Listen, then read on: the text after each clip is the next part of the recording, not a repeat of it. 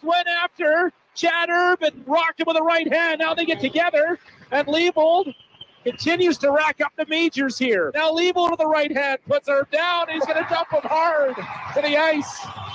Brady Leibold just loves to fight. Ladies and gentlemen, welcome. I played major, junior, and professional hockey. Throughout my teenage years on the outside, everything looked perfect. When you're hot, you're hot. Brady Leibold with his fourth goal of the game. And the Kelowna Rockets having a whole lot of fun tonight. Nobody knew I had been sexually abused at the age of 5. I did everything to hide it from everybody. I submerged myself into hockey. That worked for a while, until it didn't. OxyContin led me to heroin. Heroin led me to fentanyl and everything else.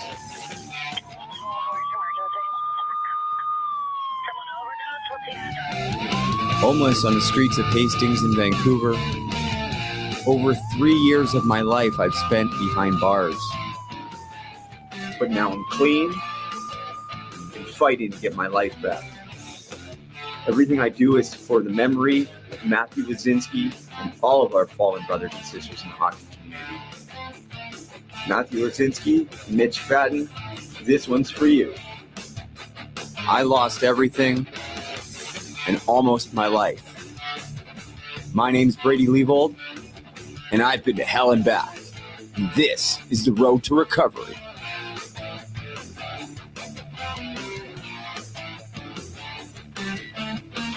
All right, guys, welcome to episode number 9, Hockey to Hell and Back. I'm getting emotional already. Today's a very special day. Thank you for joining me. If you're watching live, if you're listening, wherever you get your podcasts, I surely appreciate it. Matt's taken off. Yeah, this is an emotional day. Usually I'm a lot more excited to get going into a podcast. I have lots to talk about. I always do. But before we get into it, let's do this.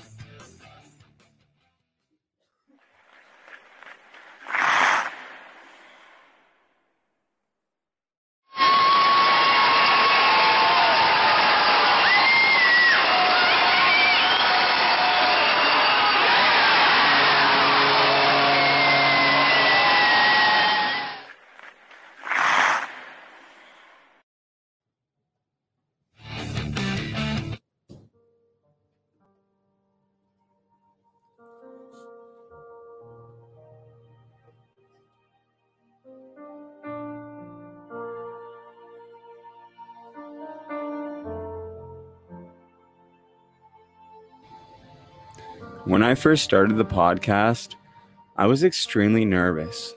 I thought I was the only former professional hockey player to really be struggling with addiction. It didn't take long for me to realize that this was a real problem in the hockey community. There have been a multitude of deaths related to mental health and addiction in the hockey community. People started to first take notice back in 2011, when we saw 3 NHL players die within just a few months of each other. Shortly after that, I was completely disconnected from the hockey community. I was so enthralled in my addiction, I had no idea what was going on around me, or certainly not in the hockey community. Back to when I started the podcast, I was nervous. I thought I was the only one with this story. Shortly after that, Matt Thompson told me about Matthew Lazinski.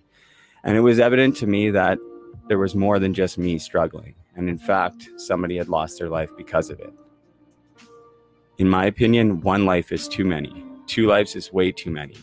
And what happened after that was even worse. I started to uncover the darkness in the hockey community. Not only suicides, but so many overdoses. And we're not just talking about professional hockey players. We're talking about minor hockey players too. That's right. Shortly after starting the podcast, Sportsnet released an article sharing my story. In that story, I wanted to tell the writer Garrett Joyce about my experiences with Mitch Fadden down in Norfolk, Virginia, and also at the Tampa Bay Lightning's prospect camp. But I was reluctant. I didn't want to use his name without his permission, and I hadn't talked to him in years. So I carried on with the story, and I left out his name. After it was released, I went on a mission to try to find Mitch to explain to him that I'd turned my life around and that I wanted him on my podcast. I must have left him 5 or 6 Facebook messages explaining to him how I'd turned my life around, and I hoped that we could reconnect. About 3 weeks after that article was released, I got a phone call from a guy named Justin Bryan. He told me I should sit down. And I knew in that moment something wasn't right.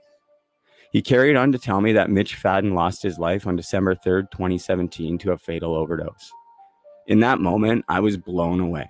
I was already blown away by the development of Matthew Lazinski, but now this was a guy that I knew. This was my former teammate. This was my former roommate. This was my friend. This one hurt the heart.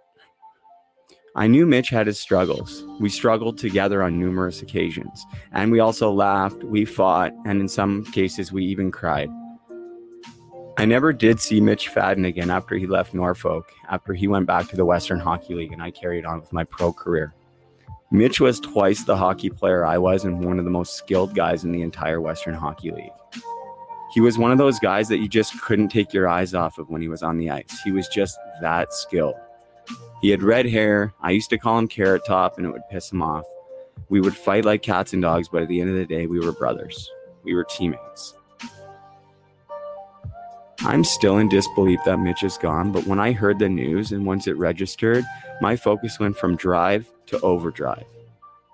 Today marks 3 years that we lost Mitch Fadden. There's nothing anyone can do to bring him back, but there's so much we can do to remember him.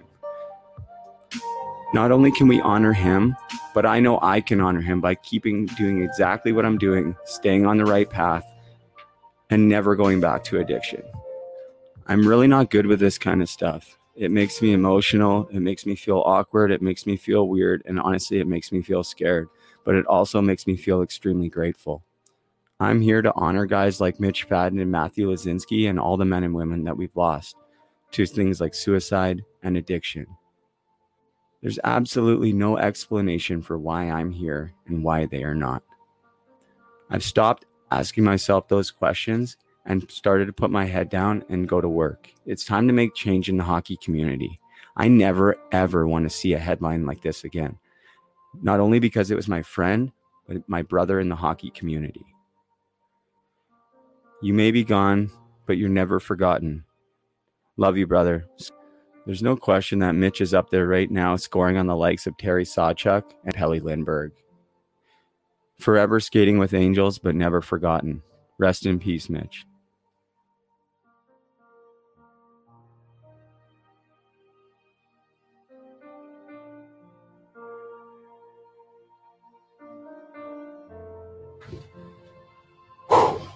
All right. So it's a tough one, right? Before we get into the podcast, I thought before today, I actually thought Mitch passed away December 4th. So I pushed the podcast back from my usual day on Wednesday to today, the Thursday, thinking today was December the 4th. Blair Buckman, my friend up in North Bay, shortly messaged me, or a couple hours after, was like, hey, it's December 4th. It's actually a Friday, right? And I'm like, oh, shit. So I was like, oh, well, I guess I'm still going to do my podcast on Thursday. I'm still going to honor Mitch, but it won't be on the right day. Well, a couple hours ago, I found out from his brother that today's actually the day that he passed away 3 years ago. So it's kind of weird that I was right, but I wasn't right. And it's, it wasn't like it was a total mind-blowing thing because it was only a day off. But I just want to take the time to send my love to Mitch's family out in BC. And they have a golf tournament every single year. And it's my hope that with COVID pending that the Puck Support has at least one foursome there and playing in it next year, hopefully more than one, because I would love to be there. I'd like to talk more about Mitch on a special episode, maybe down the road. But I could sit here and talk about him all day. I'm going to get a video made of all the guys that played with him, against him, coached against him, coached him, etc. It's going to take some time because I want to do it right. But I mean, if you talk to anybody about Mitch Fadden, his skill level was insane. And, you know, if you go back and read the Sportsnet article, you know, it talks about how I was, you know, partying the night before. It wasn't even really partying. I mean, we both had our issues and stuff. And that was kind of the first night we connected, was that night. And we ended up staying up all night, doing things we shouldn't have been doing, when we were at, like, you know, the biggest point in our hockey careers there. And instead of sleeping like everybody else, us two idiots stayed up together, laughing, whatever. And then the next day, and this is a true story, and there's so many unbelievable stories like down when we were in Virginia that I would tell, and I'm going to tell. You're going to have to buy my book for those ones. But this one, you know, like, we stayed up all night. I remember seeing him the next day at breakfast, because we ended up sleeping for like 2 hours. I went back to my room or whatever, see him at breakfast, and I'm like, holy shit, man, like, what the fuck were we thinking, right? And he's like, yeah, like, that was not a good idea. So fast forward to the game, we get our little pregame nap in, and Barry Melrose was the coach at the time. He comes in to read the starting lineup. Who's starting the game? At left wing, we got Mitch Fadden. At right wing, we got Brady Leivold. And at center ice, we got number 91, Steven Stamkos. What? Oops. Maybe the two idiots shouldn't have been partying the night before. But you know what? It worked out good. There's actually a goal that he scored, a shootout goal. He was unbelievable that camp. It didn't even affect him at all. I felt like shit. I wasn't very good, but he seemed to be invincible. So I wanted to share those quick memories with you guys. And I'll talk a little bit more about the Puck Support Foundation at the end of the show. But as you guys can see, I have this hoodie. You'll probably never see a hoodie like this again, because I changed the logo after. But I'm going to wear it because I don't like to waste anything, not even food. I will like eat like the kids' leftover food from like the day before, even if it's sat out on the counter. You can ask Taylor. I'm a weirdo like that. But anyways, I guess it's what happens when you were homeless on Hastings and like really struggling, and then in jail, like fighting for food. Like, it's crazy. You're starving in that place. Anyways, let's do it. Let's lighten the mood a little bit. It's hard. It's hard to deal with those things. And, you know, it's, at the end of the day, it's sad, but like, I want to celebrate Mitch because he was such a great guy. I almost pulled my headphones off. I keep thinking I have my wireless ones, but I keep remembering that they were stolen when I was in Aurelia. But you know, we can remember him and remember all the good times. So, you know, Mitch, you're never going to be forgotten. And like I said, once I found out he passed away, that one was like, what the hell is really going on here? And it just kicked my drive into overdrive. So before we do get into the episode, you know, this episode is proudly brought to you by Team Issue Limited. Team Issue is connecting all walks of life. Team Issue does this by recreating that special feeling of being part of something bigger. A community for all striving towards the same goal. Guys, check it out. teamissue.ca. Use promo code TOEDRAG15 to get 15% off your total purchase. There it is right there, guys. Tommy Toe Drag. I'm at the one-stop skate shop working on my toe drags on the concrete. You better believe it. If I'm making a comeback, the toe drag's coming back too. Use Toe Drag 15 to get 15% off your total purchase and support my former teammate, Jesse Paradise, and Team Issue Limited. But now that we got that out of the way, let's get serious and get my hat on backwards. My nose is running. That was emotional. But let's do it, guys. Let's get back into podcasting mode. I'm excited for this one. Probably going to cry again. Actually, I know I'm probably going to cry again. So give me about 5 seconds and we'll see you in a few minutes, guys.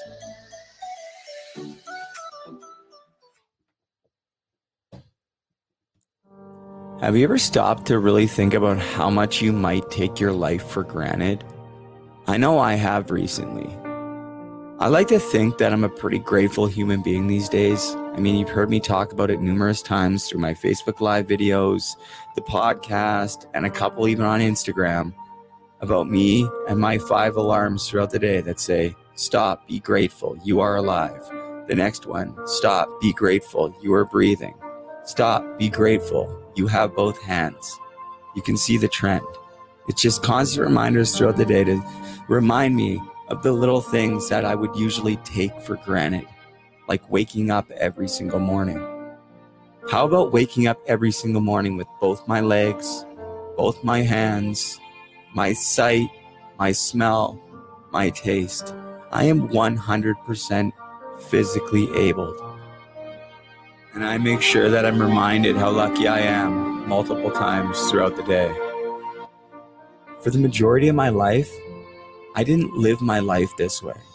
I was extremely ungrateful and in most cases, pretty obnoxious, entitled, and downright spoiled. I certainly still have a long ways to go, but over the course of the last year, my eyes have really opened to the amazing gift that is my life. And if you're listening to this, the gift that is your life. But the thing is, life is really precious. I've toyed with my life on numerous occasions, through suicide attempts, and even more so, through overdose, some intentional and some not. I'll say it again, there's really no reason for me to be here. I should have died a long time ago. Some way, somehow, and no question with a lot of help from above, I was able to pull myself through hell. Since the time I was 5 when I was sexually abused up until very recently, I was a very angry person. Sometimes I had feelings that I just couldn't explain and I didn't know why I was feeling them. And in some cases, I just wasn't ready to tell people about how I was feeling and about why I was feeling that way. Several different mental illnesses have been a huge part of my story and a big part of my battle. And even though I've conquered my addiction, conquering mental health is not so easy. But it is certainly possible. There's absolutely no question that I've experienced trauma in my life between my parents' separation, me being sexually abused, moving away from home at a young age through hockey, dealing with having kids at a young age and not making the right choices. And a big one that's been affecting my mental health these days is the fact that I'm a little bit institutionalized. It's been a very hard transition coming out of jail after spending almost 3 years behind bars. The list goes on. It's called life. Most people have a list that is very similar to this. Throughout the course of my life, I've been fortunate to meet a lot of amazing people. And since launching this podcast, that door has opened tenfold. I might have been a professional hockey player, but at the end of the day, I'm still a hockey fan. There's been moments when I've been able to fan out on my own podcast, talking to some of these hockey personalities that have now become some of my friends. That's just one very small part of it. It's the people that you don't see on TV and the people that never played professional hockey that may have made the biggest impact in my life. Enter Brad Bartko. I just recently met Brad, and he instantly infected my heart and my entire world, as is the case with absolutely everybody he meets.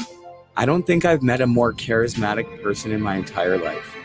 I'm going to let Brad tell you his own story, but before I do, if anyone ever asked me what a puck support warrior was, I would just say, look to Brad Bartko.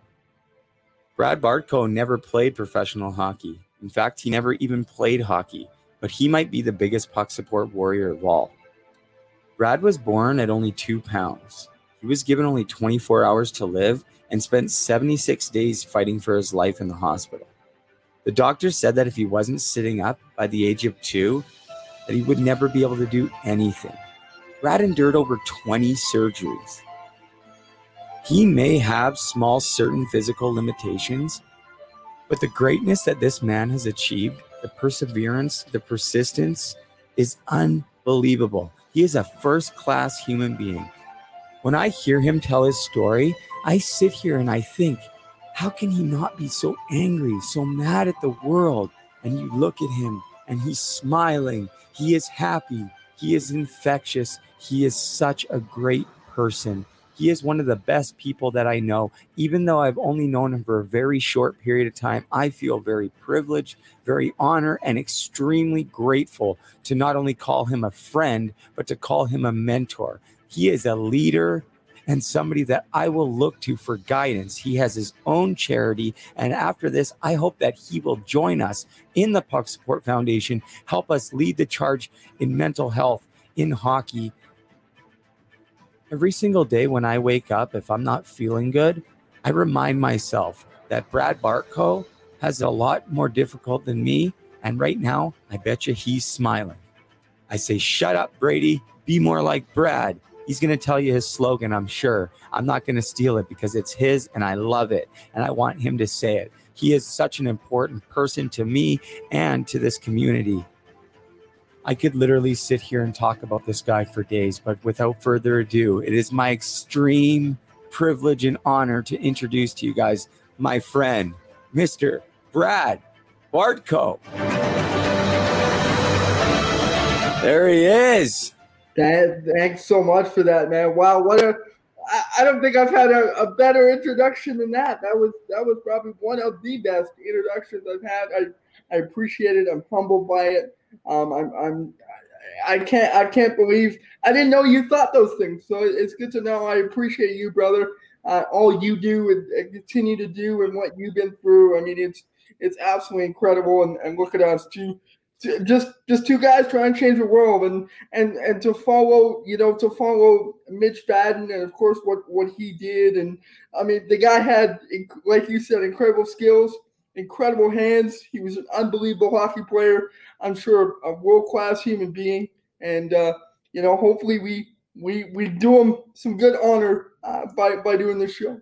So. Absolutely. Thanks, Brad. And I'm sure he's looking down, man. And Mitch, he was such a great guy. And, try to honor him the best that we can. And I feel like for me, the best way that I can do that is to just personally just keep going and never look back. And if we can change the world a little bit and help some people along the way, then that's just a bonus, right? Because, there's nothing special about me. It's just, I feel lucky that I'm here. And now I feel like there's a little bit more of a push from stories like that. But Brad, man, to sit here and say, you didn't know that, I felt this way about you or whatever. Like, come on, how many people do you know that meet you that don't say that about you? And you don't have to be humble and dumb it down or die down.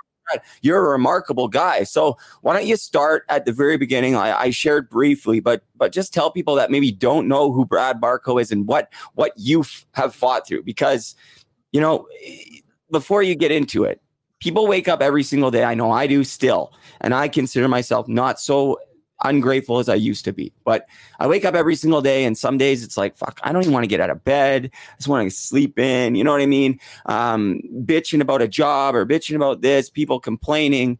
And then I meet you, and it's like, I have nothing to fucking complain about. Excuse my language. I'm really trying to not swear on my own show anymore. But you know what I mean? So to look at you and you're smiling, people are going to get a chance to hear you speak and they're going to be blown away. But tell us a little bit about it, Brad, because I don't know, man. You blow me away and you inspire me probably more than anybody. Again, man, I appreciate it. I think it's part of my nature to try and stay humble about it and just carry on and do what I do. And hopefully that is the goal, to inspire people along the way and to, open some eyes and really just change the world, really change the dynamic of how people view people with disabilities. Yeah, we're different, but I'm different by design. Yeah, I got a disability, but it's my ability. It's my superpower. It's my, so people tell me, well, Brad, you just need to shut up sometimes. Stop. No. I'm going to yell from a rooftop. I'm going to yell from a mountaintop. I'm going to keep doing what I'm doing until they put me 6 feet in the ground, whether that's tomorrow or whether that's 80 years from now, and continue to make an impact. And it's about a legacy. It's not 24 hours after I pass. I want to be remembered and then moved on. I want to be remembered for generations, decades.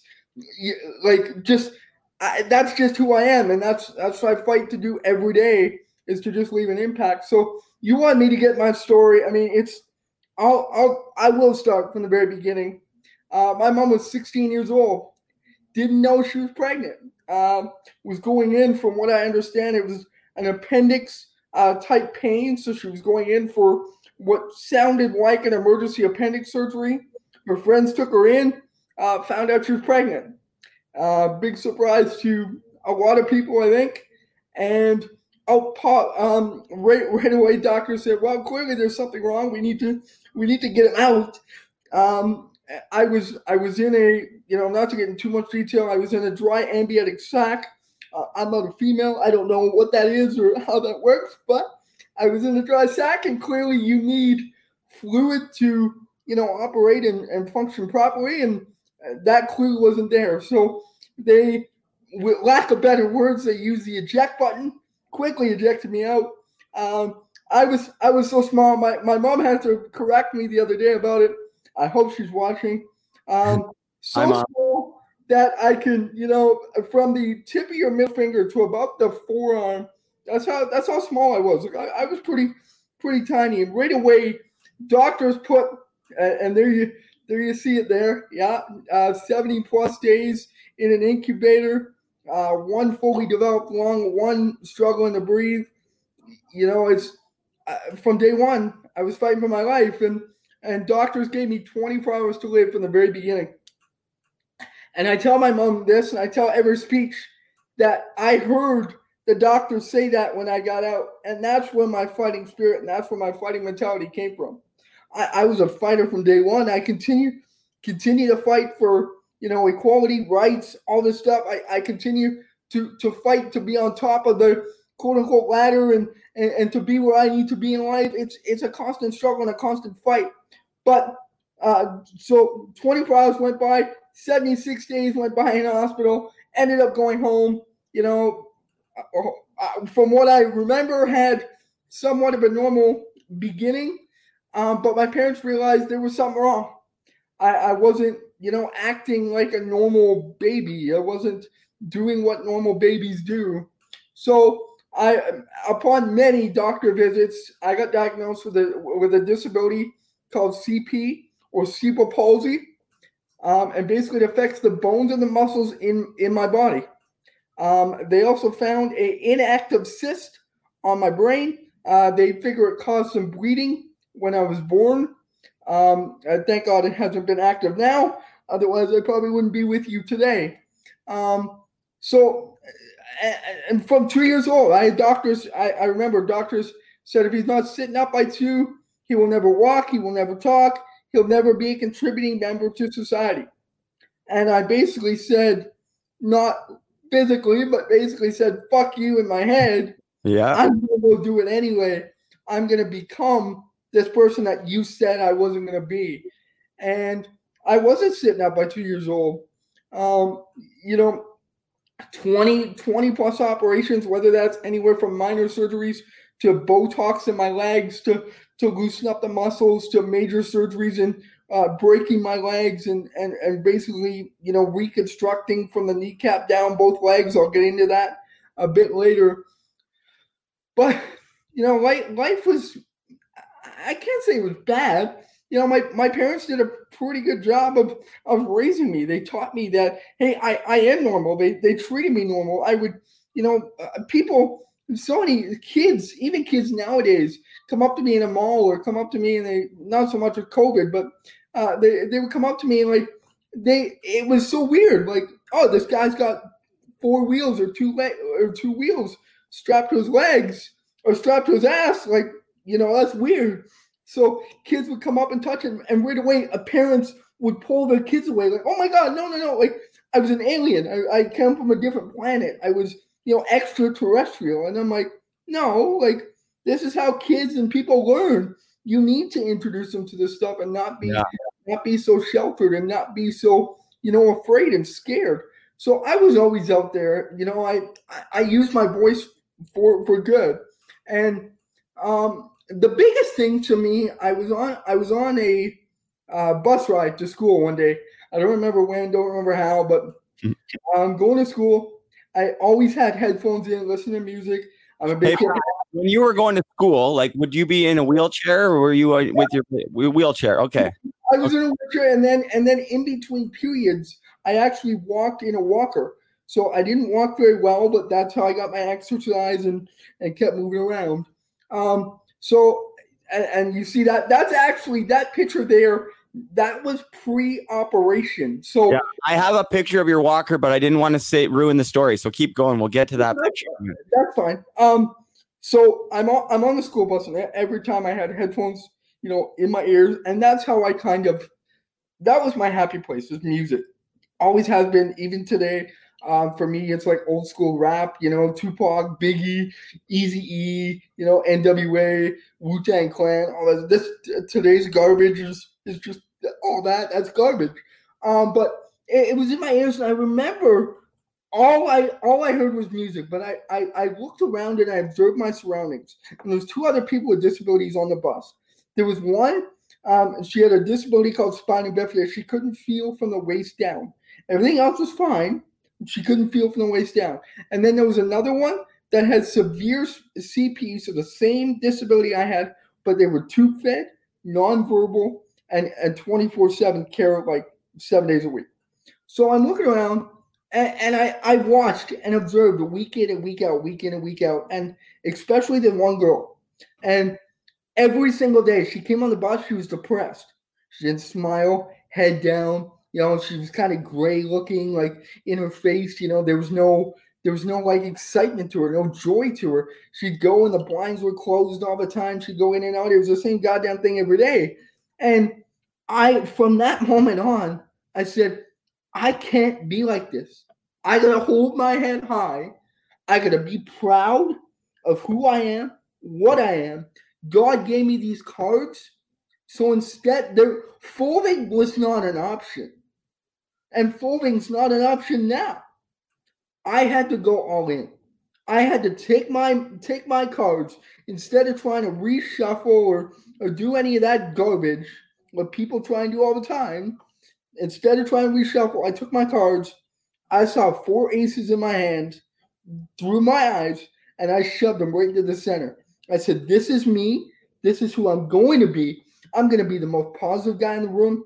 I'm going to be the most energetic guy in the room. And you're going to know my name. You're going to know who the hell I am when this is done, right? Like that's who I was and who I am. And instantly I became the voice for the voiceless. I knew I had a voice. I knew I was put in this position and given more than 24 hours for a reason and a purpose. And I was given a very powerful voice, as you can tell or see, or hear if you're just listening. But I wanted to do it. I wanted to use it for good. And I knew this world was just bigger than me. I wanted to put people with disabilities. I'm going to be honest with you. People with disabilities are so far left behind, it's not even funny. And we're still in the 21st century. And we're still talking about this. Like institutionalized. People with disabilities are looked upon on. We're passed for jobs. We're passed for promotions. We're last still picked in sports. All this other bullshit, I'll say it. But where we really should be picked first. So in my life, I wanted to become my own #1 draft pick. I wanted to become my own all-star, my own McDavid. I knew I couldn't be McDavid because there's already McDavid, or I couldn't be Gretzky, or I couldn't be Elway, or I couldn't be Bobby Orr on my other shoulder. I need to be me, but I need to be the best version of me. So school, going through that process, and it was a daily struggle, man. Getting up out of bed is hard. This stuff people don't realize. I got to make sure my wheelchair is in a proper position for me to get up in the morning. My wife's got to help me up in the morning. I had to almost put my pride aside for a lot of things, realize I needed help, be okay with help, be okay with assistance, and still live my life and live a high quality of life. And I wanted to be out there. Social media. Again, I wanted to be not a private guy. I want to be out there because I want people with other disabilities to look at me. Whether a lot of people with disabilities struggle with depression. A lot of people, off the top, you talked about athletes and suicide and drug addiction, all that stuff. I know so many people with disabilities who are still drug addicts, drug addicts, they're drunks, they're depressed, all this stuff. So I wanted somebody that was down in the dumps to look at me. We're all in this together. We all come from different places, different struggles, but you need to embrace your struggle. You need to embrace failing. You need to embrace everything around you. You need to embrace your wheelchair, embrace all this stuff. So that's who I aim to be every single day. I aim to be that person, that image for other people with disabilities. If he can do it, why the hell can't I? And I want to create an army. I want to create an army of people with disabilities that are standing tall or sitting tall, and they're proud of who they are, and they're the best in wherever they can be. Whether that's a CEO, whether that's a sledge hockey athlete playing for the Canadian Olympic team, whatever the case may be, that's where I want people with disabilities to be. I want people with disabilities, and even myself at times, to be treated with more respect in the community, within the government ranks, all this stuff than people give us credit for. And that was the other thing for me too. I went to school for radio and TV. I'm going to kind of jump around a bit if that's okay. Man, you go wherever you want to go. I'll start here. So I played sledge hockey growing up. I played 16 seasons. Okay. Team Alberta. Hockey player. Sorry, I take that intro back. You were a hockey player. See, when you told me, before you go any further, I just looked at that picture and realized the date on it. So full disclosure, I never asked you how old you were, and I just never knew. I just assumed we were around the same age. I knew maybe I was probably a year or two older, but I didn't know that I'm like almost 10 years older than you. I'm like 7 or 8 years older than you. Because like I look up to you as if like you're 10, 20 years older than me. So it's kind of funny, like, you know what I mean, how that works. And that just goes to show how, you know what I mean, how big of a, like, just impact you have as a person. And before you carry on, I just want to touch on a couple of things before we go. I love how you said, your disability is your superpower. I think that is so important. And I want to give a shout out to Erin Miller, who was on my show before I changed the name. That's Chad Miller's mom. And Chad, we just had Chad Miller's anniversary of his passing too, just a few days ago. Another junior A hockey player who died of a heroin overdose in the States. Terrible story. But she has the Miller Strong Foundation. And that's kind of her catchphrase, is like, turn your weakness into your superpower, or whatever. You know what I mean? I think that is, I don't want to butcher it, but it's along those lines. And so that's really important. And I think if you can really get to this community of disabled people who may be struggling with depression or addiction. And I want to say, I wrote it right here while you were talking, Hastings, because I was down on Hastings for 9 months in Vancouver. I talk about it all the time, but I don't talk about it all the time. I mentioned that I was down there, but I don't really go into detail. But I'm going to tell you that when I was down there, Brad, I can't tell you, man, probably over 100 people in wheelchairs that were homeless down there, seriously addicted to drugs, and some without legs and arms, and without housing, and it is terribly sad. And so I think if what you're doing is incredible. Like, so if people can see you, and not just people in the disabled community, but they look at you and they're like, okay, so sure, the people, like, right from day one, you kind of had the odds stacked against you, like you said, but instead of reshuffling, you're going to play your cards. Just like with my story, okay? I was a decent hockey player. Not me. In my mind, I think I could have been better than I was if I wasn't so nuts up here, but that's beside the point. However, if I would have just retired from hockey in 2012 and carried on and had a normal life, who the hell is Brady Leibold? The only reason I have a voice right now is because I played high enough level of hockey to get me the connections. But really, the reason why I have a voice is because I've gone through trauma, abuse, addiction, and all that. And now I've kind of done the same thing, turn that into my superpower. So what a great point. If people listening, if you have any addictions or disabilities, or if you know anybody, please remind them that they can turn those things into something powerful. Because look at Brad, you're using your image of saying, hey, look, I'm not perfect, but I'm going to get shit done and get the fuck out of my way. Because if you're not on my team, beat it and we'll beat you down. Because like you said, you're not slowing down, and don't slow down ever, Brad. Carry on with your story. Never shut up. If those people tell you to tone it down, that's because they're just jealous and they're worried. They're scared that they can't be on your level. So keep going. I appreciate that. And you know,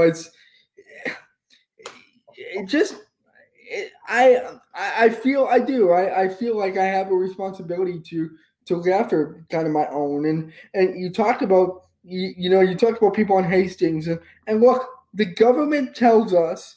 I told this story on stage. Especially here in Alberta, it could be different in Ontario because it's different province to province. But the government gives you $16.85 on disability if you have a permanent disability to live off of. That's what they tell you you're worth. $29,000 a year. That's what they tell me I'm worth. When you're 18 years old until you're 65, that's what you live off of, and then you collect a bunch of other stuff, and then you die. Basically, they're like, here you go, boom, done. Yeah, you lived a life, fantastic. I knew I wanted something more from the get-go. So I was always a hockey fan, always, it drove me. So I played for Team Alberta for 16 years. That's how I know Rosie. Rosie came out to camp and let us. I don't think I ever shot on him, but he was there kind of training and teaching us, because really what they did was they groomed us to be the next players for the Olympic team. Unfortunately, I didn't make it, but I got to experience some things. But another big thing for me, and another huge eye opener, was I was 16 years old, or I was younger than that. And I met a guy at camp. His name was Matt Cook. And, being the outspoken guy I showed up at breakfast one morning, and I noticed he had one leg. And I said, where the hell's your other leg? Like, what happened to you? And kind of joking around, right? We were teammates for a couple of days and didn't even really get to talk to him. He goes, I lost my leg to cancer. Full-ride scholarship to Michigan, played in the Alberta Junior Hockey League with the Bonneville Pontiacs, well on his way to the NHL, going to play in the NCAA and then go to the show. And had a freak accident into the boards and ended up his injury progressed and turned into cancer. They had to amputate from the knee down. Very similar cancer to what Terry Fox had. Very similar procedure to what he had as well. And he became, I'm the oldest in my family, my brother. He became a big brother to me. Instantly after Camrose, after Team Alberta camp, he actually became my line mate in Edmonton. We played together for a short time. And, Matt always pushed me to be better and do better. And Matt had a dream. We both had a dream. It was hidden inside me for a bit. I don't know why I held it inside, but I wanted to be an NHL broadcaster. I want to be the first person with a disability up in the booth broadcasting games. And I wanted to walk across the stage for grade 12 graduation and receive my diploma. And nothing was going to stop me. And there you see it's done. But I remember at the time it was very difficult. It was a difficult journey, and there you see my parents. I couldn't live this life without them, and it's been incredible. I mean, I thank them. I don't thank them enough. I try and let my actions thank them, and I'm building. They don't understand it or really see it, but I'm building a business for them so they can retire. And I'll get into that, so they can have the life that they sacrificed to give me. So I remember, putting all this work in and trying to walk across the stage and all this stuff. And doctors approached me one time and they said, Brad, we want to break your legs. I said, excuse me? You want to what? Like with a sledgehammer break my legs? Or like surgically break my legs, right? And they go, no, we want to surgically do it because when I walked, and I don't know if you can go back to that picture and really show in the walker. This one. Yeah. So as you can see, my knees were kind of turned in. So this was before the surgery. Those all those reflectives in this vest, I would literally walk in a circle, like in this square, for 8 hours, and they would test my muscles and all this stuff. Like I felt like I was in a video game. It was crazy as well. Wow. But so my knees were like this, and they would rub together. Obviously, they need to be straight and pulled apart a little bit so they don't rub. So that's what they wanted to do. They wanted to break my femur. They wanted to twist my kneecaps. I'm sorry for getting gross, but oh no, twist my kneecaps in the right way, correct them. It was going to be a 12-month procedure and with rehab and everything else, and they wanted to do it. And I found out shortly before I got a phone call at Easter dinner from Brady Cook that Matt passed away. And Matt passed away, his third battle of cancer, right before the Vancouver Olympics, almost 11 years ago. And he never did get to represent his country on a big scale like that. He did get to wear the maple leaf, thank God, but never, in his backyard for the Olympics. It was in Vancouver. It would have been just incredible. So that was my point. I said, look, you know what? I'll do this operation for me, but I want to do it for Cookie too. I want to do it for Maddie. It was a dream for him to watch me walk across the stage. If this is going to help me and make me better, let's do it. I went through intense rehab. Like, we're talking intense, 8 to 10 hours a day, like stretching, in the pool, out of the pool, relearning how to walk, relearning how to step, relearning like all this stuff, literally from day one and scratch. And my therapists and my physiotherapists and my doctors, they did a tremendous job. And again, I thank you. But I had, again, you talk about this deck stacked against you. Teachers told me I was crazy. I was like, you're not coming back to do this. That's nuts. So guess what? I charged through the door. I had a quick meeting the day of graduation. Nobody knew I was coming back. Obviously, I had family that knew I was coming because they bought tickets to graduation and everything. But nobody else knew I was coming back. I basically, the way I tell it, I snuck through the side door. Principal grabbed me, said, "What the hell are you doing?" type thing. I remember having a quick powwow with my principal and principal assistant and my teacher's aide, and I ended up compromising. I said, "Look, I don't want anybody to see me." I said, "I want behind the curtain." They had a ramp for the other kids with in wheelchairs that led to the platform. I said, "I'll compromise. I'll step on that. You lift me up to the stage. I'm going to walk outside the curtain and graduate, grab my diploma. Like, I'm doing this. I don't give a what you say. I'm doing this." And kicking and screaming, man, we did it. I ended up the curtain.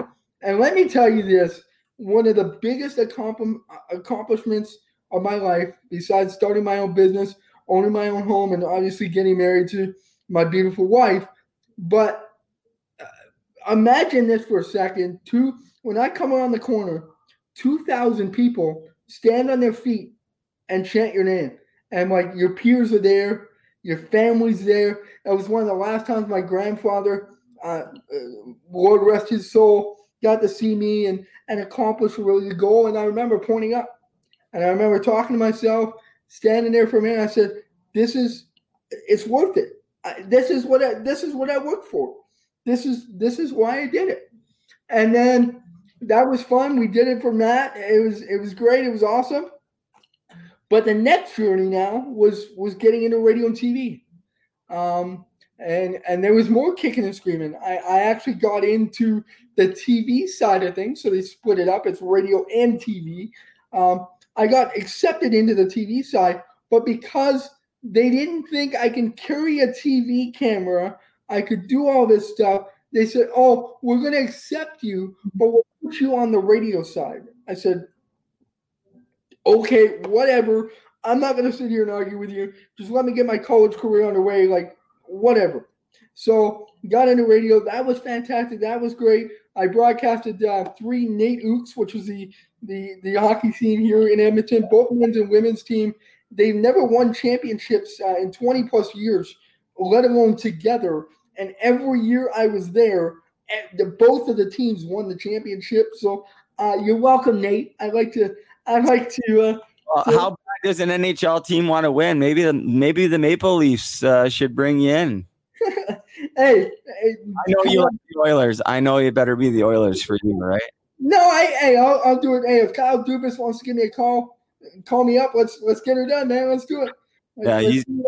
Dubas is a great guy, man. I like what he's doing with the young direction he's going with. He's kind of like that next generation of like, if we're ever going to see any major changes, like we got to get some youth in there because all these old guys still have that old hard-headed thinking. But carry on. I want to hear more about, before you do jump in there, you mentioned shout outs and rest in peace to Cookie. You said he mentioned the Terry Fox thing. Terry Fox, that's where I'm from, is Port Coquitlam, same hometown as Terry Fox. I always like to give my shout outs to Terry Fox and all that he's done. It's about the only thing Port Coquitlam's known for.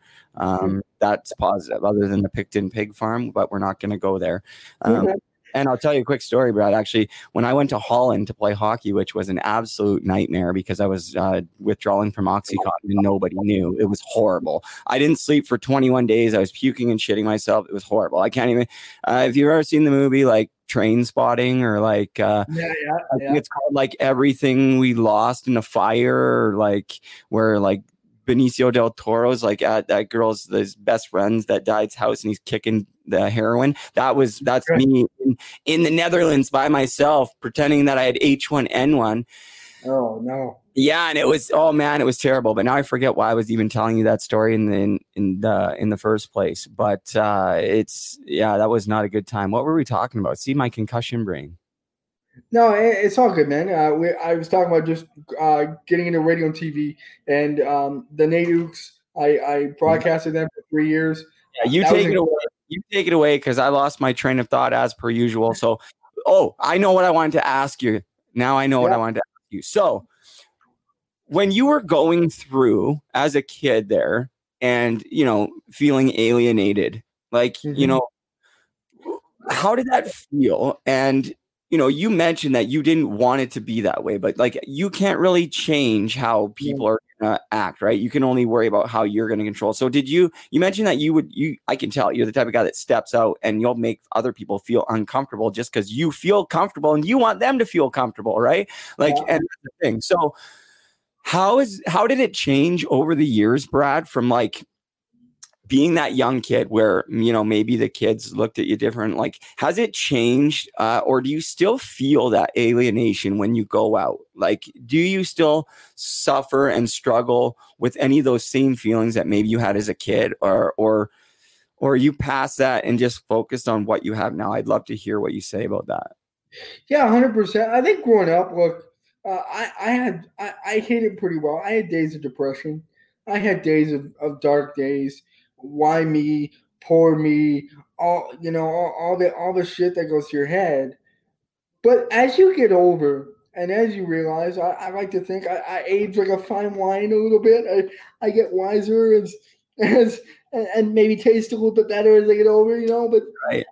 As I get through and as I look at things now, I mean, look, I've always said I'm here for a purpose. I'm here for a reason. And that kind of leads to my story when I was in radio and TV and going through and trying to get my practicum, and they wanted me to bounce around from town to town to town to town, make $12 an hour, live out of a suitcase, all this other stuff. I couldn't do that. It was almost impossible for me living with a disability because there needed to be many other steps. I needed to line up, home care or all this stuff, make sure I had my ducks in a row before this, hit. But then, what, I sat there for a minute and I realized maybe I don't want to do this full time. Maybe this is a hobby. Yeah, I like sports. Yeah, this is great. But the world is bigger than just me. The world is bigger than just me. And look, society as a whole is very selfish. They're very me. And I think that's why we're in the position now with the election and all this other bullshit with COVID. And we won't get into any of that. But, all this division where it's not about me. It's about we. We need to come together. There it is. I've been waiting for that. That was from the intro. That's the slogan I've been waiting for. It's not about me. It's about we. You got to trademark that. I'm telling you right now. I'm working on it. Yeah. If anybody, listen, if I see it anywhere because you heard him say it, I will come personally hunt you down and take care of business for my buddy Brad because that's all him. All right, go on. I appreciate it. Look, it's not about me. It really isn't because I can only do so much. If we can band together multiple voices, multiple eyes, ears, whatever, multiple wheels, whatever the case you want to look at it, the better society and the larger impact and difference that we can make. So when I sat there on my ass 6 months waiting for a practicum, didn't come through, it fell through because they pulled the rug because they wanted to go in a different direction because radio and TV are outsourcing now. It's more so leaning to podcasts and doing that, which is great, which is fine. I'd much rather prefer that. Anyway, that's a totally different conversation. No. I'm all for it. I looked at it and I said, again, the world is bigger than me. So what can I do to make even a larger impact? Well, what furthest from radio and TV and people with disabilities than money and finance? And I started my own business. I'm an insurance and investment broker and have been for the last 6 years. And guess what? I absolutely love it because I get to help people for a living. I get to go to work every single day and make a difference on another scale. I can make a large difference. I can make a small difference. But every single day I'm making an impact. And I got a goal. I got a dream. And I want to share it with you. Please do. This is, and I always talk about this. I got a goal and a dream to make $1 million a year. Now, before we go any further, people always ask me, well, that's selfish.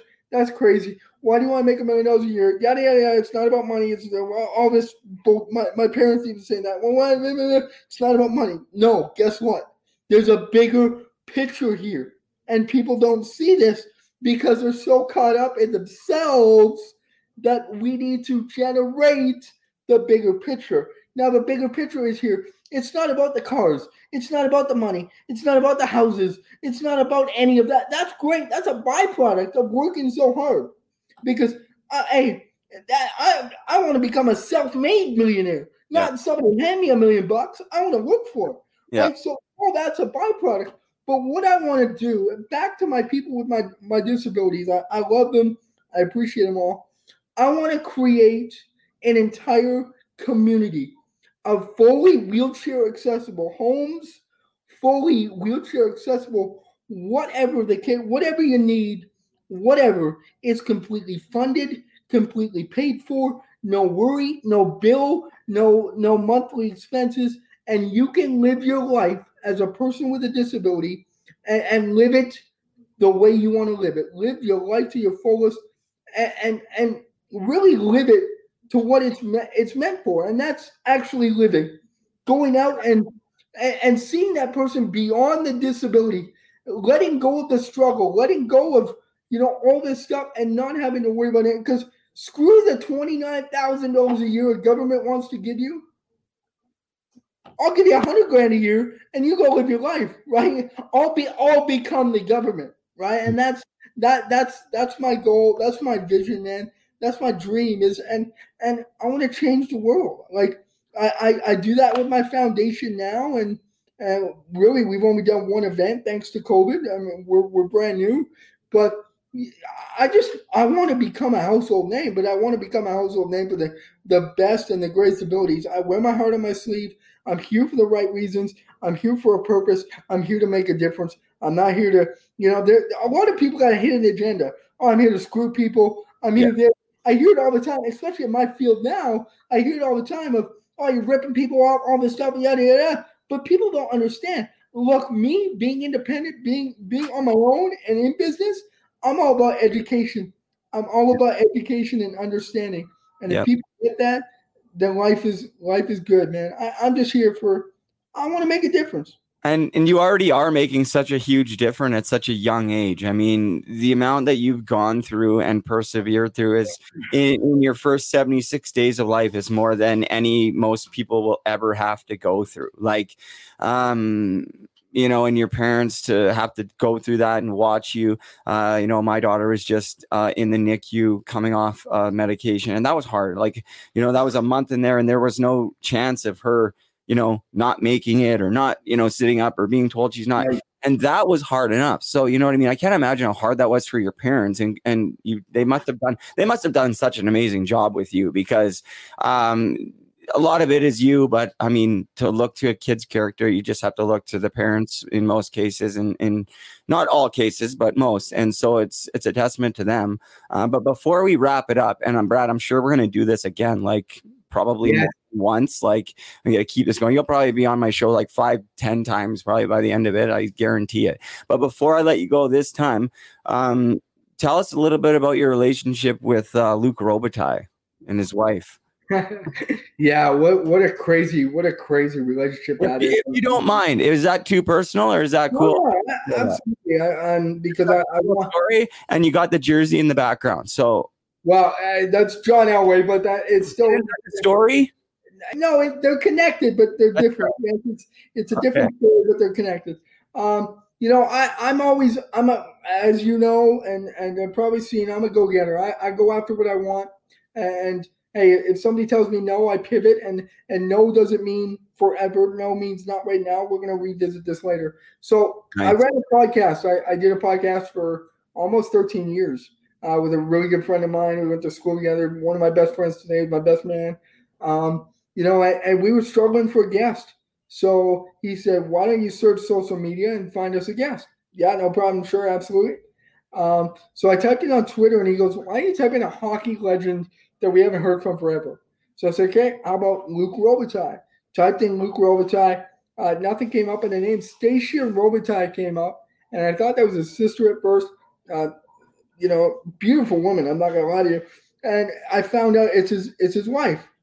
And did you look over at your wife when you said that? No, my wife is right here, though. But I know. I saw you look over at her. Shout out to your wife, dude. She's a sweetheart. But anyways, they're best friends today.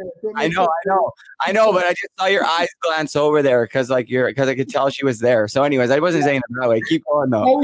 Hey, you know how it is. Being a man, you can always feel lady's presence. That's how it works, right? Absolutely. But yeah, I reached out to her. I told my story very briefly, not in depth of what I did here today, but I told my story. I told her what we wanted to do. Hey, I'd love to have Luc on for 15, 20 minutes, talk hockey. We're not going to ask your same boring bullshit questions. I want to come up with something different. We're going to, out of the box questions, we're going to make it fun. Absolutely. Let's do it. She got back to me in 15 minutes. Hey, I love your story. Love your energy. Absolutely. He's all in. We're going away for our anniversary. Let's do it when we get back. 3 weeks later, Luc Robitaille phoned into my show. We did the show, but my life changed forever at that moment. His wife, we stayed in contact every day. She FaceTimed me the next day and said that was one of the greatest interviews he's ever done. I also love your story. Apparently, she looked me up or researched me. I love your story. Can you get down to California and be the guest speaker to our charity? Without hesitation, I said, absolutely, sign me up. I'll book my plane ticket. Let's go. Within 6 months, I was in California, in the Robitaille's home in Santa Monica, speaking to their wonderful group. They help Echoes of Hope. They help emancipated and foster youth go to college. They books, backpacks, education, incredible cause, incredible human beings. A couple have gone on, become lawyers and everything. Wow. Just incredible stories. And really, that's when things started to ramp up for me. when they both come up to me after my story, I spoke for about an hour. They both come up to me after my story and said, Brad, you got a voice and the world needs to hear it. You got a story and the world needs to hear this story. That when a Hockey Hall of Famer and Stacia Robitaille, his wife, who I have the utmost respect for, when they look at me and tell me that while we're eating Thanksgiving dinner, American Thanksgiving dinner, they invited me over as a guest. At their house. At their, yeah. Luke Robitaille's house. Yeah. How cool is that? So I was taken back. And you know what? I really thought about it. I said, guess what? I'm not trying to be self-centered here. I don't want to just be about me. But yeah, let's make a bigger impact. Let's use my voice for something bigger and something better. And so here we are, man. And we'll keep going. Next week I speak to a school, virtually another one, and I speak to a group in Edmonton, a group of disabilities. It's like a work placement group. They get me to speak to it's a new group every month. They get me to speak every month with them. It's been virtually for a while. I was on Rosie's podcast last week. You today. Shout out to Gooch Live, Paul Rosen and Gooch down there in wherever the hell in near Toronto they are. And I'm like I said, here to make a difference. And if somebody, all it takes is one person, man, to hear my story and to hear what I've gone through, and my job is done. And there's a lot of people too that don't like me. For some reason, they don't like me. They don't like my story. They don't like, I'm self-centered or however they want to look at it. Guess what? They're probably all it is, and you talked about it. It is jealousy, and sometimes they got to look at themselves in the mirror, and they got to reflect, and they got to get better, and they got to grow. I feel bad for those people. So do I. They got to get back instead of reflecting and vomiting on somebody else because you don't like that person.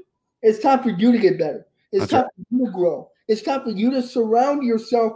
Look, I didn't get this life by accident, and I'm not where I want to be, but I'm damn well heading there. I surround myself with positive people every single day. Positive people that bring me up, that support me, that cheer me on, that put me in line when I need to be put in line. All this stuff. The negativity I cut out a long time ago.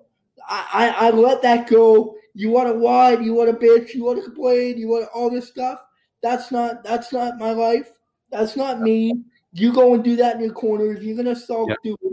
But when you want to step up and become the person that you need to become, then come talk to me and let's do it. Let's change the world. I love it. I absolutely love that, man. That's so true. And that's kind of like the way that I feel right now as well. And it's like, I tell people, like, for me, like, I wasted over 10 years of my life. Some of the best years, could have been the best years of my life, not only my life, but my kids' lives I missed out on for nothing, for addiction. Right. And I say it's for nothing, but now it has to be for something. Like,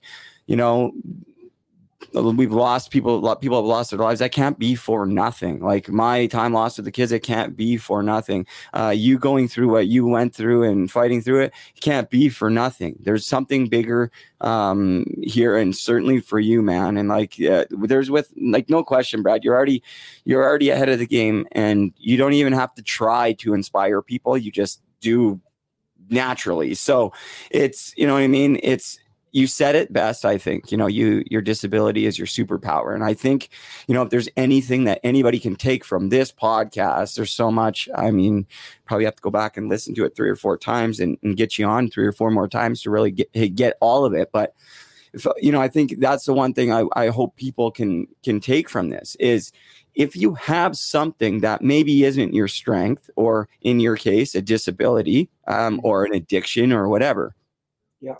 You can use that as an advantage, as is the case for you. Sure, maybe not in everything. You're never going to play on the Olympic hockey team, but you almost made the Olympic para hockey team, right? And now you're going to change the world in other ways. So where there's one door that's maybe not open all the way, there's like 10 other ones that are wide open if you change your mind up here and remain positive.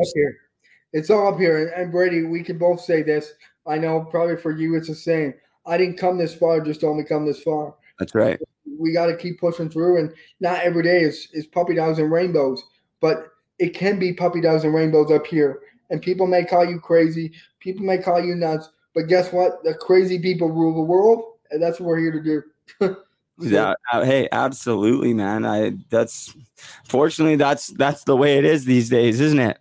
But it's a good thing too, because I think some of the people like with that are a little bit out of the box, we need them. Maybe not Donald Trump in this case, but definitely it takes people like you, like, you know, people that some people are afraid of, or if people are telling you like to tone it, that's usually a good thing, right? Like that's usually, especially because it's different if people are like, yo, stop that or whatever, if you're doing things that aren't positive or aren't benefiting your life or others.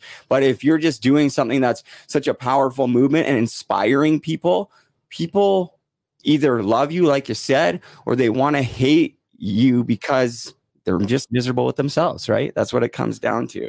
So I'm going to, let's see if I can get this going here. Remember rapping you never thought that hip hop would take it this far. Now I'm in the limelight because I rhyme tight. I love it, man. I used to work out to that one all the time. Shout outs to Biggie. You said you liked Tupac and Biggie, and Biggie is who's better, Tupac or Biggie? Before I give you. Hey man, I love them both, but I gotta go with Pac, man. Yeah. I love Tupac, yeah, but I love Biggie though too. Biggie did some. Hey, they all did what I'm trying to do and change the world. They changed the rap game. Yeah, absolutely. Yeah, and too, I keep saying before I let you go, I hope too that you and I connect through the Puck Support Foundation, because I honestly, as you were talking and reminding not only me, but the world, people that are listening, that people with disabilities are still being treated unfairly in a lot of spaces. Sure, there's been a lot of inputs like ramps and stuff and are accessible, and we live in Canada, but still there needs to be a lot more done. And as you were sitting here saying that, I got to thinking, like, as things progress with whatever I'm doing, and I feel like we may be onto something here too. And there may be, there's certainly an opportunity for you, like now, like we need your help. We want your help now. But I feel like we can get, like, again, stealing your slogan, it's not about me, it's about we. So whether you have your charity and you're working with, there's somehow we can coincide everything. So I've said this to Rosie because, Rosie has a disability as well. And like with the Puck Support Foundation, like, that you were like a para hockey. I'm not gonna say sledge hockey. You guys called it sledge hockey back when you played, right? But now it's para hockey. So para hockey, yeah. Right. But there's like a whole other division of puck support, but for para hockey. You know what I mean? That 100%. Holy shit. Like I was saying to Rosie, so like that's something like me, you and Rosie could talk about, like, and we can get out there and incorporate hockey, and by incorporating hockey you can open even more doors and stuff, and then that also helps your charity. Give a plug to your charity. Where can people get involved and check it out? www.wheelingforhope.com. Again, we're still kind of relatively new. We did one event last year. We raised $13,000. We got a wheelchair for somebody in need in Edmonton, and this year we're looking to go bigger. With COVID obviously up in the air and everything else, we're trying to do something. There's an individual in Edmonton, especially in Edmonton, who needs an elevator put in his home. $80,000. The government said, go fuck yourself. We're not helping you. So in comes us. We want to make that difference. We want to help and raise as much as we can and make that guy's life and family's life a hell of a lot easier. That's incredible, man. It's a privilege to call you a friend. And what an honor to have you on the show. And, I'm sure the feedback's going to be unbelievable, as I'm sure is the case, just like Luc Robitaille and his wife thought it was the case. And they're like, man, you got to come to our house for Thanksgiving. We didn't get to the rest of the story, but we could save that for next time, because we certainly have to do this again. Brad, thanks so much for doing this. I appreciate it. Keep doing what you're doing. You already are changing the world, man. You already have, and I know you will continue to do so. I appreciate that, man. We'll see you Tuesday night. Hey, absolutely. I wanted to say that too. I missed Tuesday. Brad has a Tuesday night group. I was hoping actually Taylor, my girlfriend, was going to join us, but she didn't. But last week. But we've been meeting Tuesday nights. There's a group of us just for an hour, and Brad had put it on, came up with the idea a couple weeks ago, and it's been a blast. We even played games through Zoom and stuff. So thank you, Brad. It's been a privilege to be a part of that group too. Shout out to everybody in that group. Hello to your parents and especially your beautiful wife having to put up with you all the time. Holy shit. Yeah. It's not easy. It's not easy. All right, guys. Thanks so much, brother. Take care. We'll see you Tuesday. All right, man. Looking forward to it. Thanks, Brad. All right, bud. Much love. All right, guys. That's my friend, Brad Barco. What a guy, eh? It's not even much I can say, right? Like, I'm not really even in a position to say, even comment on it. It just blows me away. I'm like, wow. The first time I heard him speak, I can't even talk. The first time I heard him speak, I was like, first time we kind of talked, it was like maybe like 7 seconds into the conversation. I'm like, this guy's got to come on the podcast. Yeah. Okay. And Brad, are you going to stop talking? Because I need to ask you if you're going to come on my podcast. Okay, but try to keep listening because this is a good story. But you think he's going to come on my podcast? Then I found out he was going on Rosie's podcast. I'm like, okay, he'll probably come on mine because he mentioned it in the same like sentence. I was like, yes. So I'm looking forward to doing it again. I want to give a special shout out to Hudson and Ethan Shaver. You guys watching? Maybe you're not. Hopefully you're in bed. It's after 10. I didn't even realize that was the picture on my background. That's going to make me cry. That's a picture. If you're watching, that's a picture of my grandma and grandpa that my cousin Debbie, my dad's cousin Debbie, sent to me. Shout out to all my family back home. It's my grandpa Ron. He passed away when my dad was 12. His initials have been on my hockey stick since I was 12 years old, every stick I get. So that's picture was kind of cool to get that the other night. I didn't have that picture. It meant a lot to me. Hudson and Ethan, take care of your brother Jaden. That's Hudson and Ethan are Jaden Shaver's little brothers, the one-stop skate shop magician. You should see this guy with the stick. It just still blowing me away. Some of the stuff he's landing, he doesn't have the camera turned. I'm like, Jaden, just turn the freaking camera on. Just assume that you're going to land something stupid every single time you're doing it. Just press record.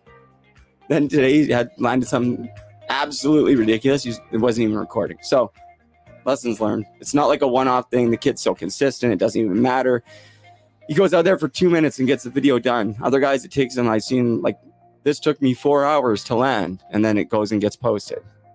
Jaden's like, this took me 4 minutes to land. And then I'm going to go out there and it'll take me like 2 minutes to do it again. It's nuts. You guys are going to get to see it in full swing.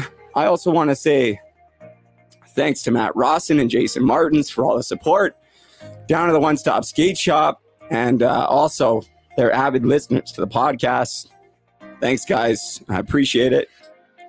Anybody else that's listening, if you're around the area, if you want to come down, talk shop with Matt or I, or even if it's just me, if you're going through something, anything, you can reach out to me. If not to me, please do to somebody else. You do not have to suffer alone. If you saw the hoodie that I made earlier, it's put away, it's folded because there's 3 golden retrievers in the house. We don't want to get dog hair on it. But it says it's okay to be not okay. And that certainly is the case, right? Like, we all go through things at different times. From my experience, I'll tell you what, the longer you hide it, no matter if it's addiction, mental health, the longer you hide it and try to cover it up, the worse it's going to get. And I can guarantee you, it might not get worse tomorrow. It might take a week. Actually, it probably is going to get worse tomorrow, but you just might not notice it for a week, or you keep lying to yourself, lying to the people around you, saying, I'm okay. I don't need help. I can do this on my own. I couldn't do it on my own. Shit, I still can't do it on my own. I still myself need to reach out and get more support, more help than what I'm getting. So, I mean, I do what I do, and I talk whatever's going on with me. You guys know I'm candid about it. Sometimes I just need to hold back a little bit, and I don't. But I made a promise when I started this thing. That's the way she was going to go. So,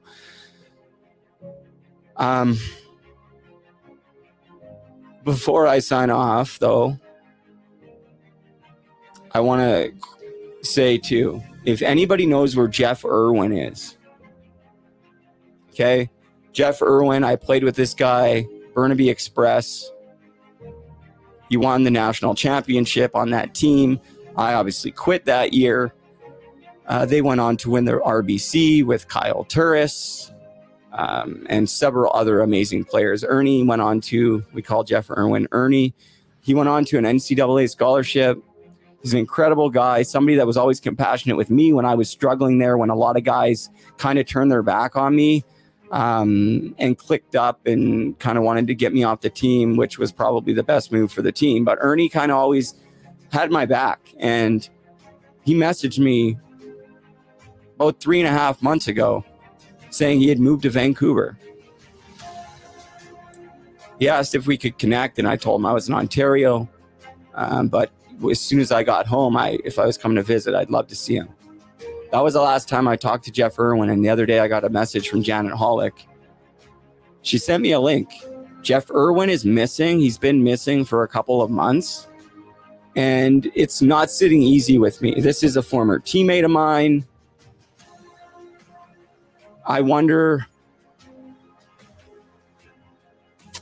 they found his car with his laptop in it. There's some surveillance photos, but there's a lot of unanswered questions. And more importantly, I'm sure his family, I know his dad, is looking for answers. So if anybody listening to this ever, whether it's right now or 5 years from now, if you know where Jeff Irwin is, please let somebody know. There's people that are missing him. And I would really like to see him come home. And yeah, he was probably one of the fastest skaters I ever played with. True story. As sad as that was, thank you, Janet, for keeping me in the loop so that we can get it out there. I'm still blown away by it. Last thing I want to say, I'm going to play the video one more time. It's just a quick 8-second video of Mitch Fadden scoring a shootout goal. 3 years ago today, we lost Mitch Fadden to an overdose, an accidental overdose. I'm not going to go into details about it, but I've been told it was an accidental overdose, which I believe, and that's the thing.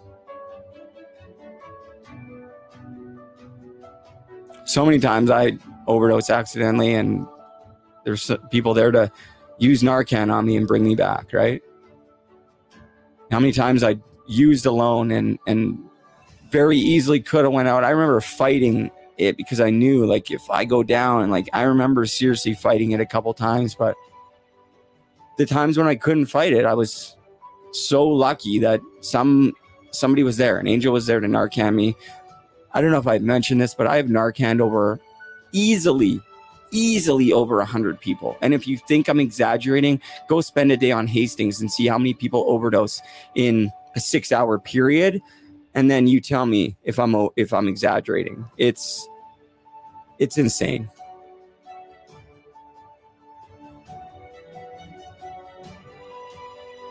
Mitch wasn't that lucky.